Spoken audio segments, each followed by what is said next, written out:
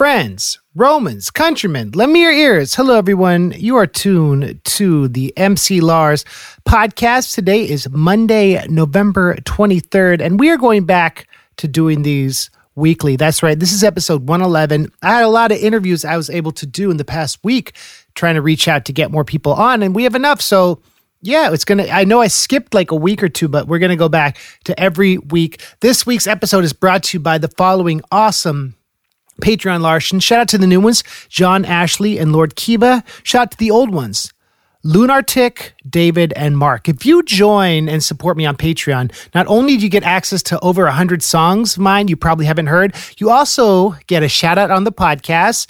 You get to hear my new Star Wars songs. I'm doing a new series called Lars Wars, and I just dropped my Revenge of the Sith song, and then this week I'm dropping my Droid song, which I'm particularly proud of, so check that out. Also, if you haven't seen on YouTube, every week, MC Snacks and I review an Insane Clown Posse album or an album that they produced and put out on their label. And we just finished recording episode 17.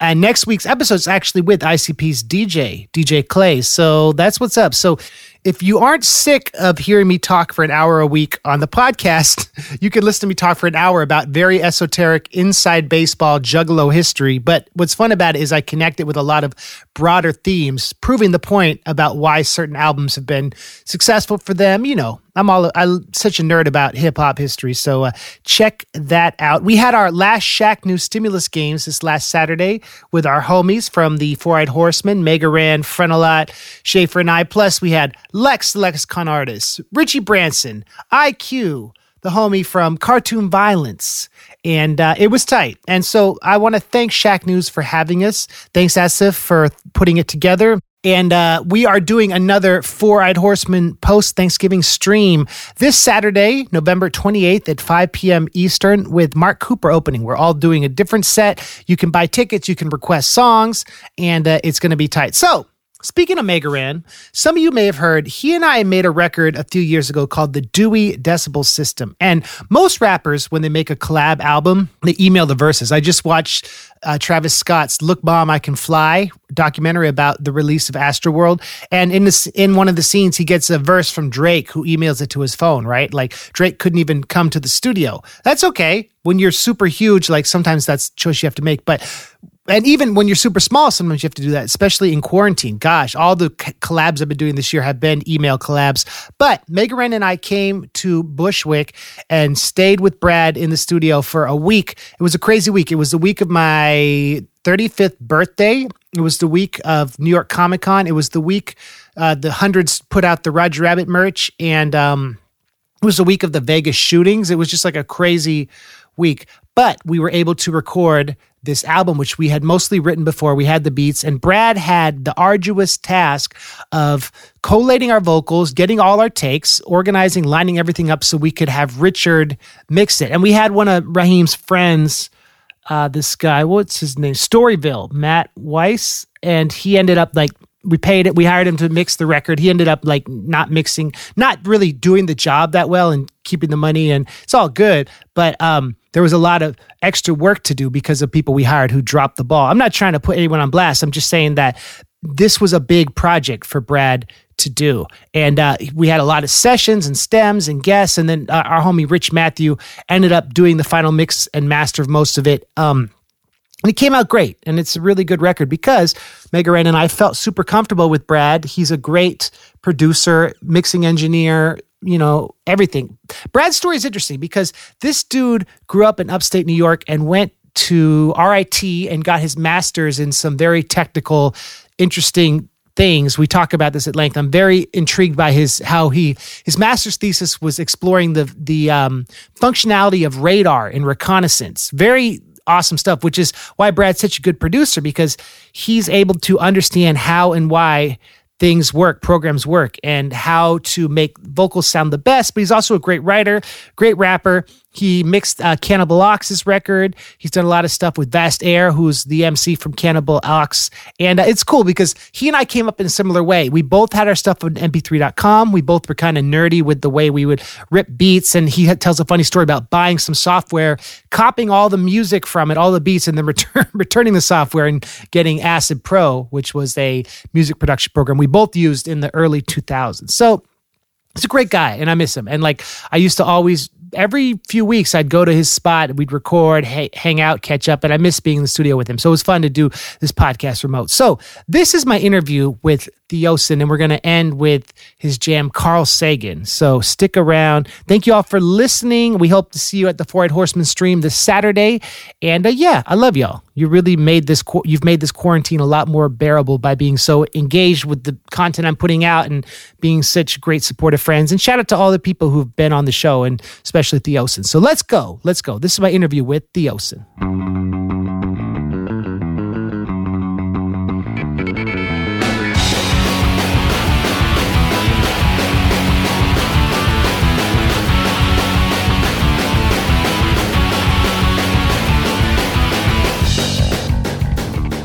Well, friends, this is an interview with Theosyn, a Brooklyn-based producer, rapper, artist, all-around great guy. Oh. And we're doing this episode remotely. I don't know if any of you heard about this COVID thing, but it's put a wrench in our plans to do this IRL. What's up, Theosyn? Not too much. Maintaining. You recently had a flood in your basement, RZA style. I did, yeah. I was lucky. Nothing too important got destroyed. I had 3 floods, but 3? I didn't know 3. 3, yeah. The first one was sewage, and the next couple, I think, were just sort of rainwater, or maybe someone's toilet water that wasn't too dirty. I don't know. It was unpleasant. Now we're recording. Bounce back. Gotta bounce back. Oh man. Well, that's the thing about you. You're one of the most positive people I know. Yeah, I mean, and that's what it's all about. And I mean, really, I learned some of that from you. I mean, seeing how you treat people and interact with people really taught me a lot about just keeping things super positive, and it helps everything. Thanks, man. I mean, that's all we have, right? It's like, especially in a year like this, you just gotta keep it moving. You gotta keep going. I mean, life will go on. We did one of the recent, like, kind of Odyssean epic projects we worked on was all the stems and vocals and performances that became the Dewey Decibel record. Came out in 2019, but it took a long time to drop. Yeah. I just remember it was the fall because it was your birthday on one of the days we were recording, right? Yeah, so yeah, it was. And y'all got a cupcake and sang happy birthday. That was sweet. And we were there, and like, it was just like long days. It's not easy to track a whole project like that, but it was cool because it was like, you want to make sure when you're doing an album that's so intense like that you have a place where you feel comfortable. And that's kind of a old school way to do things, because nowadays it's all stems and email, right? And so, like, to do a whole record in one physical place, I don't think anyone does that. It's kind of unheard of. I mean, I think most people would have just phoned it in, sent the stems over to each other. So that was cool, though. Yeah, 2017. And then that's where we met Quelle Chris, who you've worked with since. Also a great dude. And he's a very versatile, artistic guy. And another artist you've worked with is Vast Air from Cannibal Ox, right? You've done a lot of stuff with that guy. Yeah, I mixed Blade of the Ronin, which was the most recent Cannibal Ox album, and working on mixing his solo right now. And yeah, I've known them for a long time. We met through Clara, through HJA, I feel like 2016, maybe at one of her shows. Yep. You're someone who's always up on new hip-hop, new production, and I love working with you in that way, because all the stuff you turn me on to helps me, I feel like, stay current as an MC and as a producer. So you grew up upstate New York, right? Yes, in a very small town outside of Binghamton, New York, which is a very small city. Binghamton, is that near Syracuse? Or yeah, it's about an hour and a half, kind of southeast of Syracuse. And is there a college in Binghamton? Binghamton University.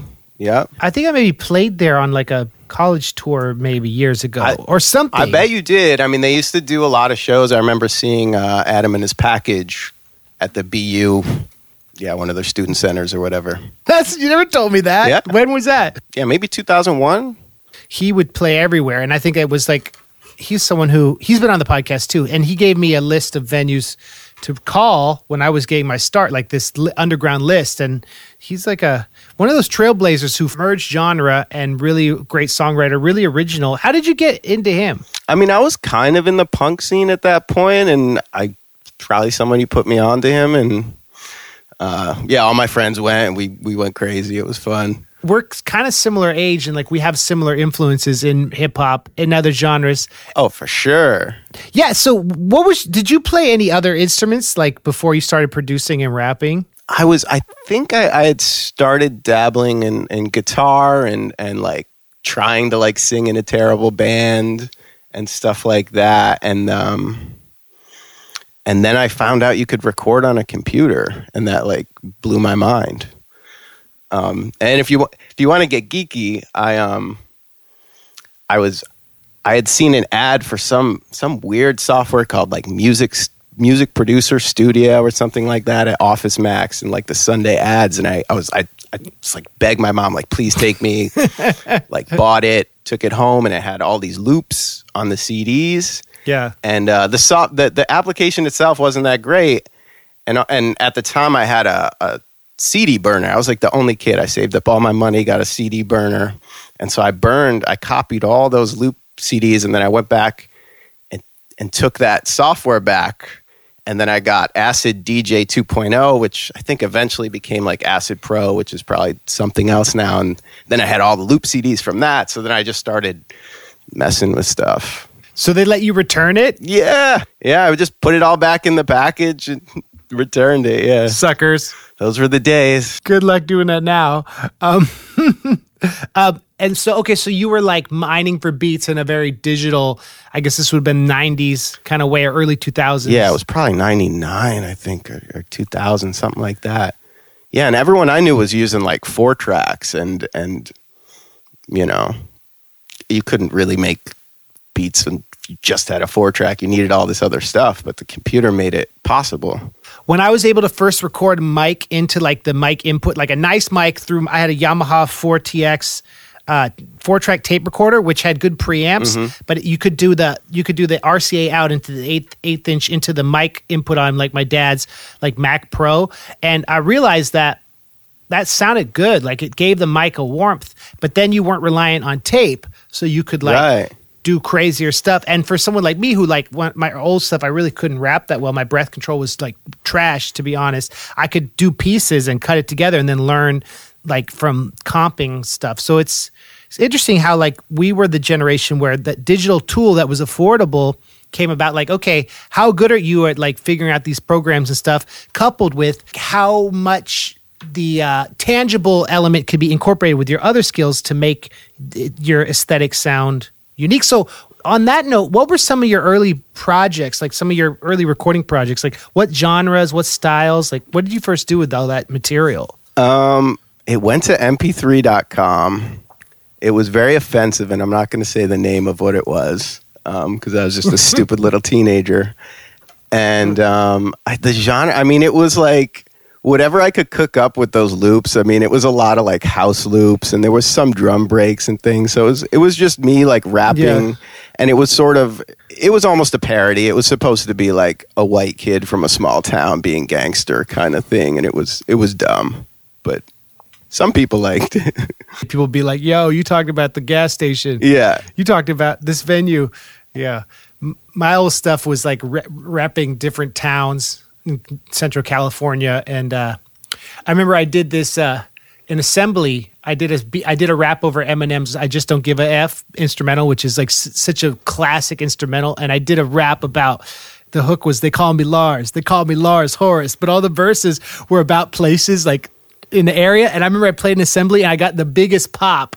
I had a line. I said, it's a fact that we all know the ladies dig guys who drive Volvos. And that went, ah! And I was like, all right, this is like bars. There's power in repping, like what makes you whack or what makes you corny. And like, that was a cool moment. But of course, I approached it as parody too, because it's like, haha, I'm rapping over this hard beat, like, like flexing about my grades and everything. But that was like, yeah, I feel like on this hero's journey, which is something that comes up a lot on this podcast, of like self-actualization and creativity and passing on the inspiration.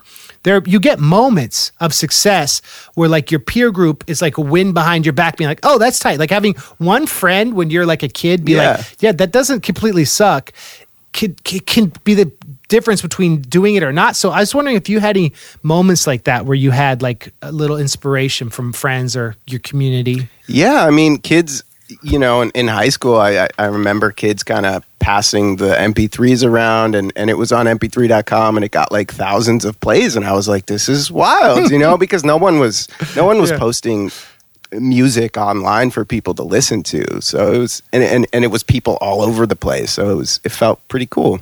You had an audience, a worldwide like network of people finding it organically. Yeah, and those days were so fun because it was just random stuff, and you never got to experience that because it was just what was on the radio, what was on MTV. I mean, there wasn't really another way to access that stuff. The benchmark of underground was like ICP, something that would break through as a fluke because a major label or MTV would put a shine on it. That was like what was underground. And then all of a sudden, mp3.com comes along. It's like, yo, there's this network of DIY musicians. And one of the cooler things I thought about that was you could order your own CDR and it would have your art, right? And this disc was printed. Did you ever do that? Like order discs? I didn't. That's what's up. That's probably a smart investment because it did look kind of pixelated and trashy, but it was cool to be like, yo, this is my CD. Yeah. Also, I learned a lot about the shadiness of the music business on mp3.com. There's a French label that wanted to like license and remix one of my weird techno songs. And then I got on the phone with them. I was so excited. And I was like, yo, my album's going to come out in France. And then they disappeared. I was like, all right, people could be shady. Yep. And the other thing was when mp3.com went out of business, like I thought it was so crazy. You could get checks mailed to you for royalties, right? Mm-hmm. They went out of business. I had like $80 there and there's no way, no one to get that money from. And I was like, 17, and it was like a lot of money to just be making on the side. I remember being annoyed by that bit, being like, oh, well, easy come, easy go. You know what I mean? I wasn't tapped into any local scene or vibes. It was kind of just like taking in stuff from all over and mashing it up and like making my own thing. It snows for many months of the year. It's kind of cloudy a lot of the time. I mean, it is kind of a dark vibe up there. And it's cold, right? It can be cold. And it's cold, yeah. And there's that scene with like bands from Buffalo and Rochester. Like there's a great music scene, especially up the top part of Western New York. And I think a lot of that is because people are inside.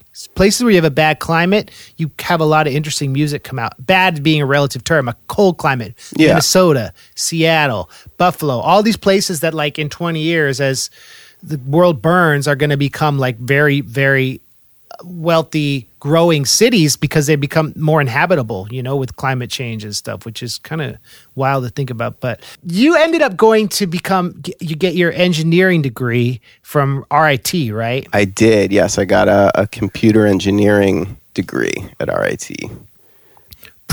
Gangster. And then you got your master's too, right? I did it at the same time, yep. I've never talked to, I don't think anyone with a master's degree in computer engineering who's also a rapper, who's also a producer on this podcast. So you have skills like you're like a Renaissance man, like skills in all these different avenues.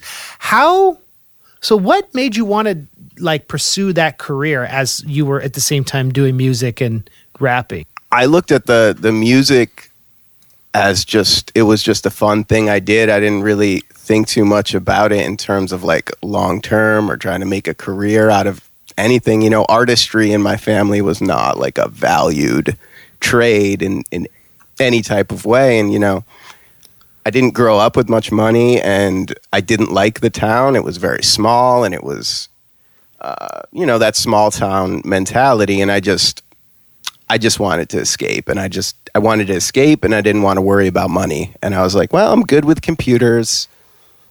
Why don't I just do this? People are telling me to do this. I know I'll be secure financially the rest of my life and I'll get out of here. RIT is like not an easy school to get into. So you must have really hustled in high school. for good grades and stuff. Yeah, I did what I had to do. I was just like, I gotta get out of here. I just need to get out of here and never come back. Did you have people or mentors who are like, yo, I see you're good at computers. This might be an interesting place to apply. Did you have like a good college counselor? Yeah. And we had like a technology program in my high school, and he got me set up with like a kind of like a small scholarship to go there. And that kind of pushed me in that direction too. So you really were like, this is a key to like be able to travel and get out of here and follow your dreams in a way that you couldn't have done if you'd stayed there, huh? Yeah, I mean, if I had just stayed and tried to make music or whatever, I might be working at a gas station right now. So, taking the path I did, it led me in all these different directions. I wouldn't know you if I hadn't gone there, because I met someone at RIT who introduced me to all these, kind of rappers in the scene in Syracuse. And through that, I met all types of people in Brooklyn when I moved here. So, it's interesting how like one person can just change your whole story arc or your whole path. It's kind of wild. You got to be open for those experiences, and you got to be, I don't know, if you give everyone the respect and attention that they deserve, then the universe opens up with opportunities. I don't mean to put anyone down that's living in a small town working at a gas station. If you like what you do, that's great. Even if you don't, just keep going and try to do what you want to do. Did you do you did your master's as part of your degree? Like, you did it in how many years was like the whole degree total? I mean, just the regular BS program was 5 years. Wow. Because one of those years was basically broken up into like paid internships. We call them co-ops. Over the course of the 5 years, they were kind of be interspersed with your quarters. We were on quarters, not semesters. Yeah. So it was already 5 years, and then the MS program was still only 5 years, and then I ended up taking like a whole year to work on my thesis and then write my thesis. And I was also working part-time at this local audio company that made like mixers and compressors and stuff. So you really got education with that too on the side. Yeah. So let's get nerdy real quick. Yeah, Theosyn. let's do it. So your degree is in computer engineering. Mm-hmm. It's like a mix of software engineering and electrical engineering, in a sense, where you kind of learn all the software stuff, but you even go lower levels and learn how hardware works, how processor works, how to design one, stuff like that. What would a class you would have taken junior year been like? Like, what would be the name of class, and what type of stuff would you do? Maybe like computer architecture, or some kind of like embedded real-time systems class, where we'd be like programming low-level hardware and low-level languages, making it do stuff. Like I remember we'd have labs as part of our classes, and I remember making like a kind of like a rudimentary sampler, sampling some kind of analog signal, turning it into digital and processing it, sending it back out, just on like, little micro PC kind of things. Or just, learning about the whole pipeline of how a CPU goes from, you go from your high level language to compiled down to more of an assembly language code, compiled down to more of a machine language code, which is just like ones and zeros, and then how those ones and zeros interact with the CPU to make it do stuff, basically. They always say a computer will do whatever you tell it to do. You just have to know how to talk to it. I remember I've heard that expression. Mm-hmm. How would you be evaluated? Would you have to, like, from memory, write out code, or would you have to like turn in a project where it's like proof that you converted this audio, or like what were some ways they evaluated your growth? There'd be projects, depending on what kind of class it is. You'd have labs, and you'd either like submit a digital, submit your program that you claim to work that solves some list of problems that they give you, or maybe like a lab report that sort of shows like your process of how you solve some sort of maybe more hardware based problem. And then there'd also be tests where it would just be like almost like programming puzzles. Like, they come up with interesting ways to test all the concepts they've taught you and the different procedures for solving problems. That makes sense to me, but I think about, wow, it's a lot of memorizing, a lot of logic, a lot of hard work. It was hard. It was really hard. Oh my God. I mean, just nonstop. It was more than like a 40-hour-a-week job. It was just nonstop. And then what was your master's project? Like, do you remember the essence of it? Yeah, sure. It was, it was based on a evolutionary algorithm that was used to optimize essentially a plane flying around with a radar to sort of scope out. It was more of like a military base kind of thing where it's like you have a radar on a plane and it's moving at a certain speed, and the radar needs to cover as much area as possible, and it has certain targets that it needs to cover, and then using this evolutionary algorithm, which is basically AI, it would kind of find these solution points and optimize them over time to get you this sort of best possible scenario of XY kind of points on a grid that the plane's flying over. And so it was taking that algorithm, and there was a lot of computational complexity to it. So my thesis essentially was like, can I offload some of the computationally complex elements of this algorithm to hardware and make it faster and make it more feasible to actually, use this in a real world scenario. It actually didn't really work out. I mean, I went through the whole thing and kind of proved it didn't quite work out. So you designed it, or you were testing out what they had made? Well, someone else had already started, had done more of a theoretical, like they modeled it in more of like a MATLAB and kind of like proved that this worked, but it took like days to run it. And so, my thing was just trying to optimize it, make it faster, which I did a little bit, but not what I would have liked. Sounds pretty dope. Sounds pretty smart, man. And it sounds cool that you wrapped it up and you had the discipline to focus on it. Yeah, I work for a company that focuses on closed captioning for broadcast TV. And we have a whole bunch of things we do. Part of it is like speech to text and sort of cloud-based captioning systems where we can connect a remote captioner to an audio feed of a show and get their captions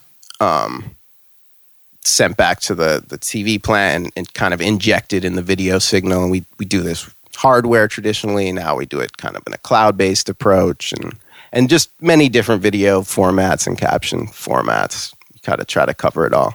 How accurate is it? That's not my area of expertise, but it's actually gotten to like, I believe in the 90-something%, which has come a long way in like a really short amount of time. Because it wasn't that long ago where we used to just say, oh, this is impossible. Like, it's not feasible. Yeah. It's not feasible to do this. It's not accurate enough. You're going to get fined. Is it delayed? There's a small amount of delay through the whole system. Yeah. But essentially you account for that and make sure you line it up going by the time the captions hit the video. I remember when we played RIT, there was a woman doing ASL while I was rapping.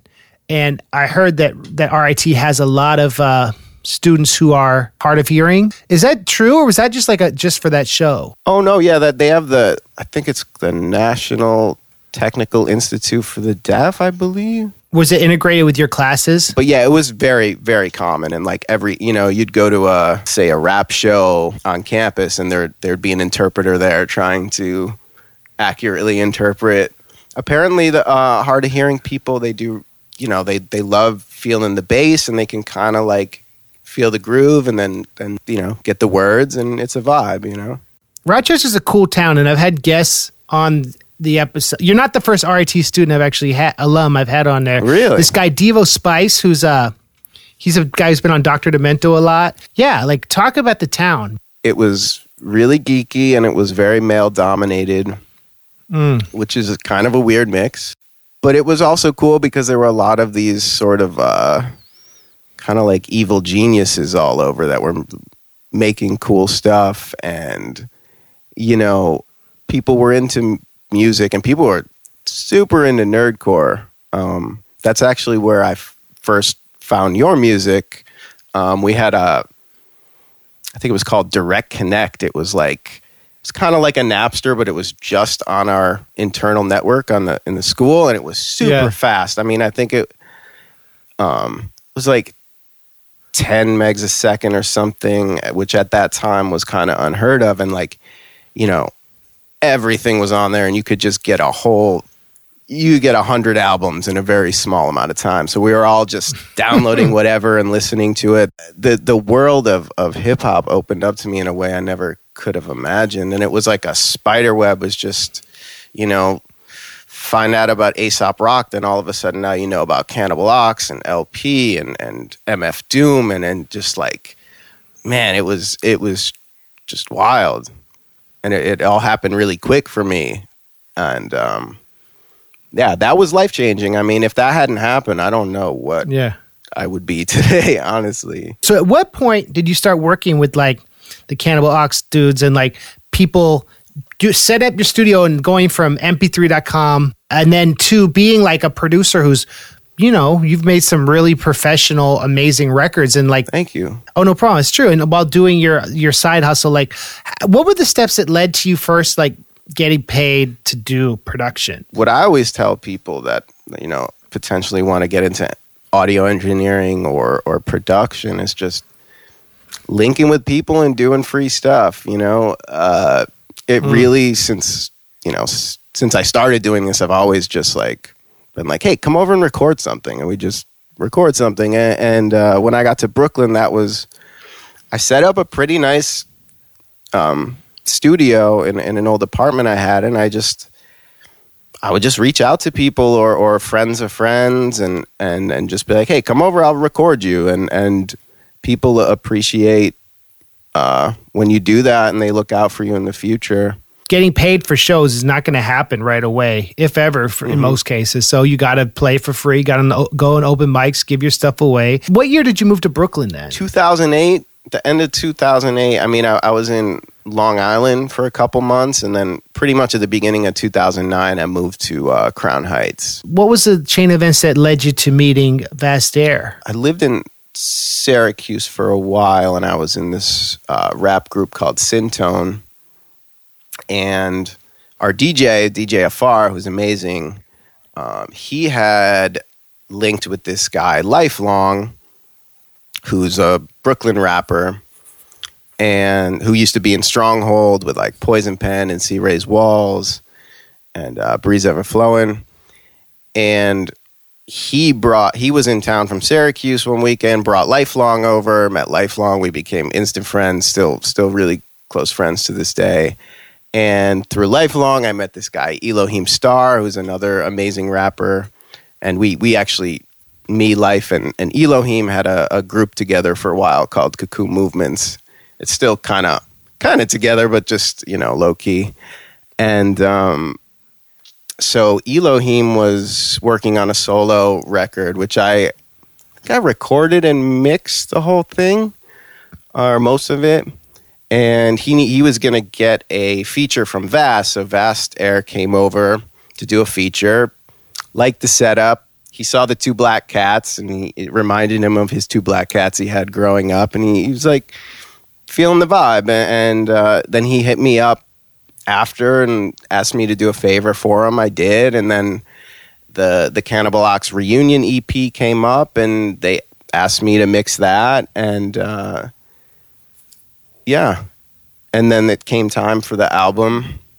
And I actually was supposed to be a different engineer, but they weren't happy. It was someone who was closer in Harlem, so it was easier to get to. And they weren't happy, I guess, with what he was doing. And then they asked me to mix that album to The Blade of the Ronin. Then, at what point did you link with Clara from Handjob Academy? I was kind of in flux with who I was working with at that time, and I was just reaching out to people. And I remember a friend, Zeb, had, I guess, done artwork with them and knew Ash and Clara really well.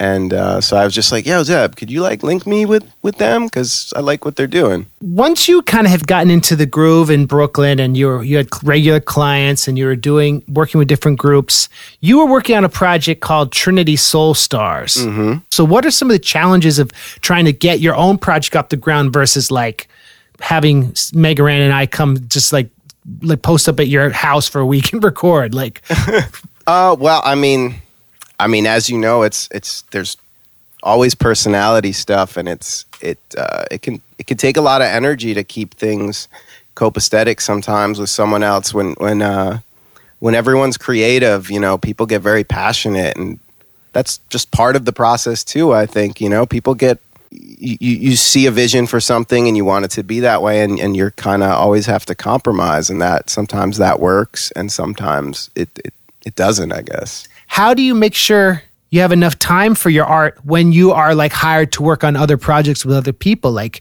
because I know you have tons of clients coming through there. Yeah, I mean, I slowed down a lot even before COVID for that very reason. I mean, it as much as I love helping other people create their art and polish it up, and I love the feeling of someone being super happy that their vision came to life in the way they wanted it. It can be draining creatively, especially when you only have time for other people's stuff, and maybe you have, you know, you got one day a week or one day every 2 weeks to do your own thing, and you're just like, I'm on E, like I need to recharge, and you don't really get to recharge. So yeah, I had a hard time balancing that, and now I'm kind of I still feel like I'm recovering from that to a certain extent. Have you had artists in the studio during COVID? No. Yeah, and I've had people hitting me up still, and I just, I'm not even sure how many sessions I'm going to be doing even after this, but yeah, definitely for now it's a wrap. I mean, I'm telling people, send me sessions if you want, and I'll mix them, because I can do it on my own time without someone kind of over my shoulder. The sessions can get out of hand when like friends bring friends over. Oh yeah, and things can get a little rowdy. And when it's your house, yeah, if I could go back and do it, I don't know if I would do it how I did, because I had a lot of people coming in and out of my home, and I mean, obviously the studio's in the basement and it's somewhat separated, but a lot of people know where I live. A lot of people just coming in and out, and it was too much. I think you definitely need like a separation. Once you get to that point, you need to separate things. But it's tough in somewhere like Brooklyn or New York City in general, because it's expensive to get a monthly space, and they're really small. I mean, this is the totally made up scenario. If they're like, you didn't turn that snare up loud enough, I know where you live. Like, you don't want to feel intimidated. Yeah, I mean, my rates were artificially low, I would say, because I recognized that there were kids who were working at McDonald's all week and would take what they had left over and come to me, and I didn't want to take their money, to be honest. And so I kept it as low as I could and worked as fast as I could, but it could get exhausting. I think you have a really good ear for what's new and what's dope. I love sharing what I like with other people that I think will also like it. I guess I don't know. I just check like Spotify new releases or hit a radio, listen to whoever, Suicide Boys or whoever, and just kind of flip through their radio station and see who comes up and stuff like that. Or, whoever was like on a No Jumper podcast or Mascarilla, whatever that podcast is, and just kind of start connecting the dots and seeing who's who and what's what. And I go through it, and if I get excited about something, I might text you and be like, yo, check this out. You have an ear and an eye for like extreme, weird, cool stuff. And I feel like that's a talent. Well, thanks. Yeah, I think it's part of a hobby. I mean, I've really always done that. I don't know. I think sometimes I'm probably obnoxious to people, but like I'm always just trying to put them up on stuff I'm excited about. It gives me joy, and I like knowing that they're checking out something they may not have heard about. And there's certain things like with TK that they're culturally relevant, even if you may or may not agree with what they did or what they're doing. But sometimes it's good to just tap in and figure out like these sort of big culturally relevant events. So, Do you feel overwhelmed ever by the sheer breadth of stuff? Like, do you feel like there's not enough time to consume it all? Yeah. Oh, yeah, for sure. Yeah. For sure. And especially now because I spend a lot of my day listening to political YouTube, essentially, or lefty YouTube. And so that's taken up a lot of time too. And now I'm kind of falling behind on discovering new music and keeping up what's going on. It's cool how you stay up not only on rap and the culture, the plugins and the tech stuff. I'm obsessed. And the auto-tune, you've like aware of that stuff. Yeah. And even that, the auto-tune, I mean, I got forced to learn about that. You know, somebody came that wanted to use it the first time. I was like, I dreaded it. I didn't want to do it. And then became part of my own music making process. Yeah. And I also like that, you know, with these parodies, it was the same thing. Like almost every time I'm like, I gotta do another, I have to figure all this stuff out. But then by the end, I'm like obsessed with it and want to get like every detail in there. And I feel like I learn a lot every time. And then I'm like happy. I was wondering maybe we could just talk a little bit about some of your beliefs, and if you don't mind talking about that. Sure. I mean, you know, it's changed a lot over the years, and now, to be honest, with what's happened with QAnon, it has also changed my perspective even more. It's unfortunate, but you know, QAnon has sort of hijacked the New Age movement along with all types of other stuff. And, you know, I think it's giving it a bad name, but maybe rightfully so. I've sort of realized that there's a lot of self-serving aspects to the New Age movement that I don't really get down with.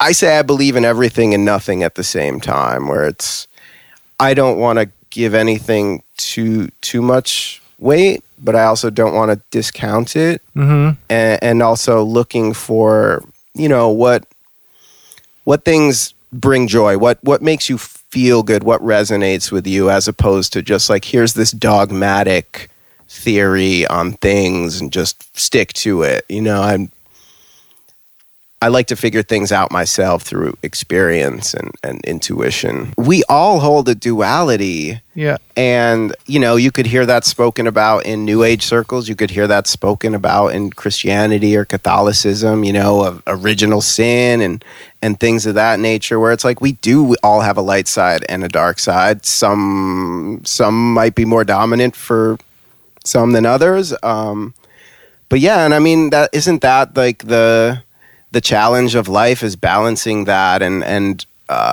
becoming in tune with that dark force and being able to, I don't know if I want to say control it, but sort of keep it in check and let the light side foster. The devil is a metaphor to me, like as you're saying, and you know, I think we're seeing stuff play out in real time right now, where it's, you know, you're seeing this, I call it the shadow. You know, I see this strong collective shadow that has finally come to the surface, in a sense, in terms of like racism and this sort of self-serving, you know, objectivist Ayn Rand, libertarian kind of standpoint, where it's like I am the center of everything. You know, what I need is the most important thing.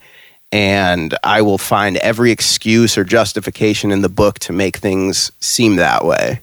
But in a way, I think it's exciting to be able to speak truth to power and, you know, ride for social justice and all that, right? Yes, and this is a necessary part of the process. You know, whether you're on a macro or micro level, I mean, it's not comfortable. Change is not comfortable. Growth and evolution is not comfortable. I don't think it's supposed to be. I mean, even if you're just trying to work on a fear you have or a bad habit or whatever, I mean, it's not, you don't just wake up and it's gone because you want it to be. I mean, you sometimes have to do work and it's uncomfortable. You have to face your own fears and insecurities.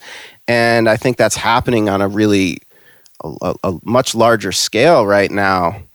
And, you know, it's not necessarily supposed to be easy. You know, when you look at the Black Death, there was a peasants' revolution at the end of that people were like, this is not the feudal system is not working. That we demand change. And I've been shy about using my platform to speak my political views because there would be trolls who'd be like, ha ha, like whatever. But I don't feel scared about that anymore. I don't feel scared talking about my faith. I don't feel scared talking about Black Lives Matter and like trans rights and different identities. People are like having to be honest, and it's necessary, and that's cool. There's these tools to communicate, and like that's what you do with your music and everything. I feel like a line has been drawn in the sand at this point, and people are choosing what side they want to stand on. Yeah. And I think that's I mean, it would be great if they all stood on the side I want, but people may not want to hear your perspective necessarily. But I don't know. A lot of people, I think, people of color, I think they want to hear white people lecture other white people. Honestly, I mean, we should be doing to help people see a different perspective on things. Are there any old school MCs that you still follow, like maybe KRS-One or other people that haven't even suggested that you feel like have a pretty good take on things during these weird times? I was following Ice Cube, although at this point he said some questionable things. So, yeah, I don't know.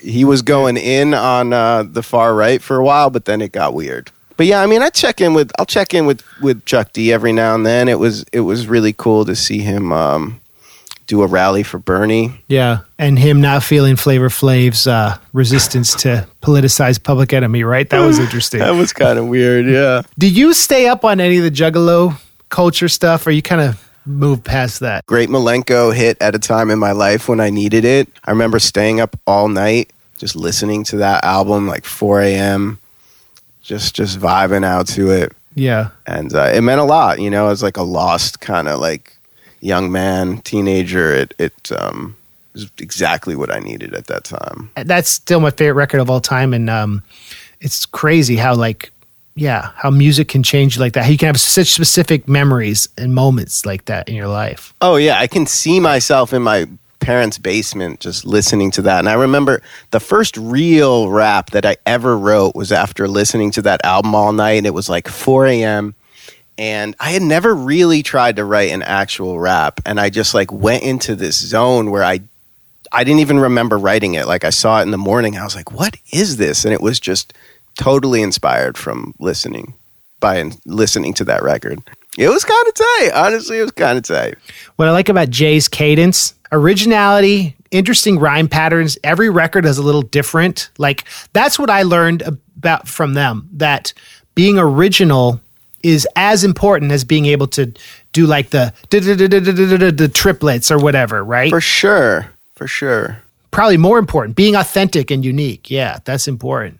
I look at it with artists and rappers in particular that you need a special sauce. You know, you got to be decent at everything, but you got to have one or two things where like you're real sauced up on it. And they, you know, their creativity and presentation and their showmanship, I mean, it's next level. They've created an extremely strong community that will just continue to support them. And I mean, you've done the same thing, really. Thanks. I mean, I remember meeting you when we met.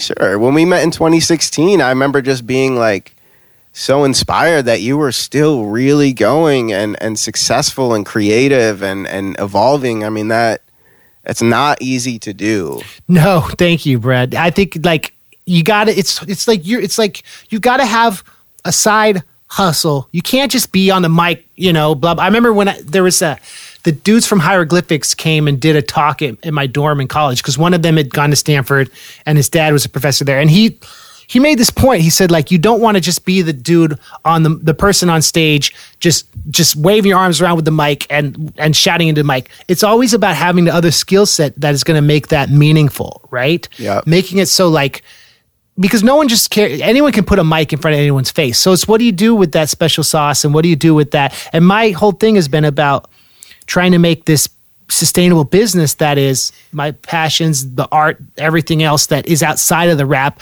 The rap just has to be an extension of it. And that was a lesson I learned, I think, because it wasn't easy. I don't know, not being the best rap. I'm not trying to be self-deprecating, but like it wasn't about the bars with Lars. It was about this realness. We've had conversations about this, being myself. Yeah. And I appreciate having a producer friend where I can feel like I can really be myself. And I think that's like a skill you bring. You know, you make people very comfortable around you. Thank you. Yeah, I mean, I do my best. And it's, you're extremely authentic and real and honest and kind and compassionate. And, that's kind of a rare breed. And you make me feel very comfortable, too, because I never feel like I'm being judged in any way. And, it's nice to just feel safe with people and to just express yourself and be yourself. And that's, I put a lot of value on that. What have you been listening to that's tight? So I've been listening to the new 21 Savage album. I'm like really into that right now. It's Savage Mode 2. Metro Boomin produced the whole thing.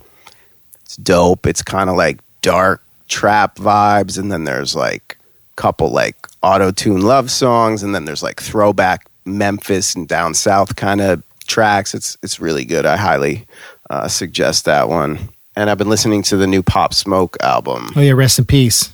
R.I.P. And I really didn't like drill music at first, but there's something about his voice and his ruggedness. It's very New York. Is he what you would consider a drill artist? Yeah, I guess he's Brooklyn drill. He kind of created that genre. He took the UK drill and kind of Brooklynified it, if you will. Isn't there a lot of Chicago drill artists too? They did it a little bit differently, I guess. Yeah. What do you even think about all the like Lil Peep remixes and posthumous stuff that's been coming out with his estate? I haven't been super into anything that came out after he passed, to be honest with you. The Come Over When You're Sober, the first one, is tight. Yeah. They read like all these weird collabs and stuff, and the management's role in, I don't know, same thing with like Idea. Like when people are maybe have a problem, what is your role to stop them? And is there a ethical issue if you don't step in because you're monetizing them? Look, I mean, that's probably why you should keep people around you that really love you and care about you, because I don't know that they'll let that happen. I would hope not. But sometimes it's unavoidable. But you would hope that anyone around you would do everything in their power to get you back on the right course and get you fixed up. But it's a complicated situation, especially anyone that's dealt with addiction knows it's not simple, and sometimes it's almost impossible. And how, like with the fentanyl stuff, sometimes you don't know, right? Like sometimes things can be, something's fine, but then that one, it's like Russian roulette. And so what are you going to do when you're traveling? And yeah. Did you watch Everybody's Everything? Have we talked about that? Yeah, I loved it. I loved it. So as you may not have heard about it, it's a movie we recommend. It's a documentary about Lil Peep, and it's about really what's interesting about it is it's not so much. The movie's interesting, his life's interesting. It's really sad, but it's about this scene that we've kind of been talking about during the whole podcast that you've kind of opened my eyes to. And it was produced by Terrence Malick, who did The Thin Red Line and a lot of other big movies. But it's about this whole scene about what happens when these kids grow up on the internet as like the kids born in the 90s and after. Like it's really interesting, and how that kind of embodies the DIY punk spirit of like the Adam and His Package shows we talked about, how that made its way to rap. Yeah, man, that was one of the coolest parts. I mean, first off, he's just like a beautiful soul. Yeah. And it was cool to just, see his relationship with, I think it was his grandfather and his mom and his friends, just the way everyone held him in such high regard as such a nice, empathetic, compassionate person. And then also, yeah, we've seen a lot of SoundCloud rappers bubble up from 0 to 100 really quickly, and we don't always get to see what was going on behind the scenes. And yeah, seeing that like serious like DIY punk kind of vibe going on behind the scenes was fascinating, and it reminded me of the olden days, I guess. Yeah, it's heartening that it was this thing that was this movement that is still, but was very much like out of the warehouse scenes, party scenes, internet, SoundCloud. Yeah. And this dude who just had a great heart, great vision, interesting lyrics, and the way he took the gothic with like the stereotypical, rap tropes and mixed it is tight. Super dope. He was a master at that. Yeah. And it was really cool to see, in the modern era, it's a lot of people either by themselves or with just them and an engineer kind of like cooking something up and presenting it on the internet. But it was, to see that it was a movement, people connecting, vibing, and they were just doing it to do it, that's inspiring and cool to still see in this day and age. And his queer identity and everything, how that was a new that too thing with hip hop, right? That now I think hip hop's become more accepting. When back in the day, I remember Lord Jamar from Brand Nubian not feeling Macklemore's like gay rights song. I remember that was a whole thing, right? I don't mean to put them on blast, but like that hip hop's become more accepting. He did a lot for, there's a lot of kids that were touched by what he did and made them feel comfortable being whatever they are, and that's always great to see. My favorite song of his is the Lil Tracy collab, Witchblades. That's a great one, yep. It's a sample of 3 Days Grace. And what I think is cool, 2003, I was like, it'd be kind of fresh to sample these emo post-hardcore bands and rap over it. 20 years later, that's become like a mainstream movement. It's tight. I know, isn't that crazy? And that you're the go for that. Like when I first heard that track with that Piebald sample, I was so stoked because I love that Piebald song. And it was just such a great idea. That's what's up. Thanks, Brad. Yeah, like being able to sample that stuff and then have people who make it so I could clear it. Like that was cool, having the connections to do that. And like now that 20 years later, these kids have grown up on hip hop and pop punk and emo music, and that, it's inspiring story. Even though it's a tragic ending, I'm always stoked to see what these young kids are doing because they give me hope, and I hope that I'll always, through friends like you, have an open mind to the new generation and like never be bored and never be jaded on music. Because the day that happens, man, that'll be a sad day. That was me. I was like really snobby and elitist about what I would listen to. And slowly I got opened up to more popular stuff and SoundCloud stuff. And I'm so happy because it opened up a world. And there's so much creative stuff out there that, it's not bars necessarily. It might not be super choppy, fast rapping, but it's got its own quality to it. And I appreciate that. And somebody like Young Thug is incredibly technical, even if some people from our generation don't understand. I mean, it's super technical and interesting to listen to. Yeah. And then I remember when I heard the Megan Thee Stallion's Hot Girl, Boys in the Hood thing she did, I was like, yo. She's a beast. There's this generation of actual lyricists, and that's like why doing the Wet Ass Poopies it's hard to rap like her and hard to hit the ad libs and everything. Like there are the technical kids, and that's fresh too. So holler, hip hop forever. So Brad, where can people check out some of your flavor? Because I know you got some great videos. I love that video with the drone where you filmed it at the cabin. Is that the Trinity Soul Stars? Yeah, that's Trinity Soul Stars on YouTube. You could check out. There's some videos up there. Theosyn on YouTube. There should be something. Definitely Theosyn on Spotify or SoundCloud. And I have a lot of stuff I'm working on. I'm trying to catch up on all the mixes for it. That's the challenge of doing everything yourself is that you get caught up like trying to perfect your own voice, and it becomes this whole thing, and it, you sometimes put things off because it stresses you out. And I'm working to get over that and just release this because I have so much music. You make it tight, and I look forward to the days post quarantine when we could chop it up in the studio again and make more music. I can't wait. Can't wait to meet the little guy. Can't wait to bring him by, have him come hang out and listen to music. I guess we'll see when that happens. I don't know. They're saying it might not be until next year. I'm doing a UK 15-year anniversary tour for The Graduate, and which was like my first like main record, and we're getting the dates for England, but I'm like, am I really gonna get on an airplane in July? Yeah. And go play Glasgow? Like, I don't know, man. It's optimistic, but like, who knows? It's hard to plan anything.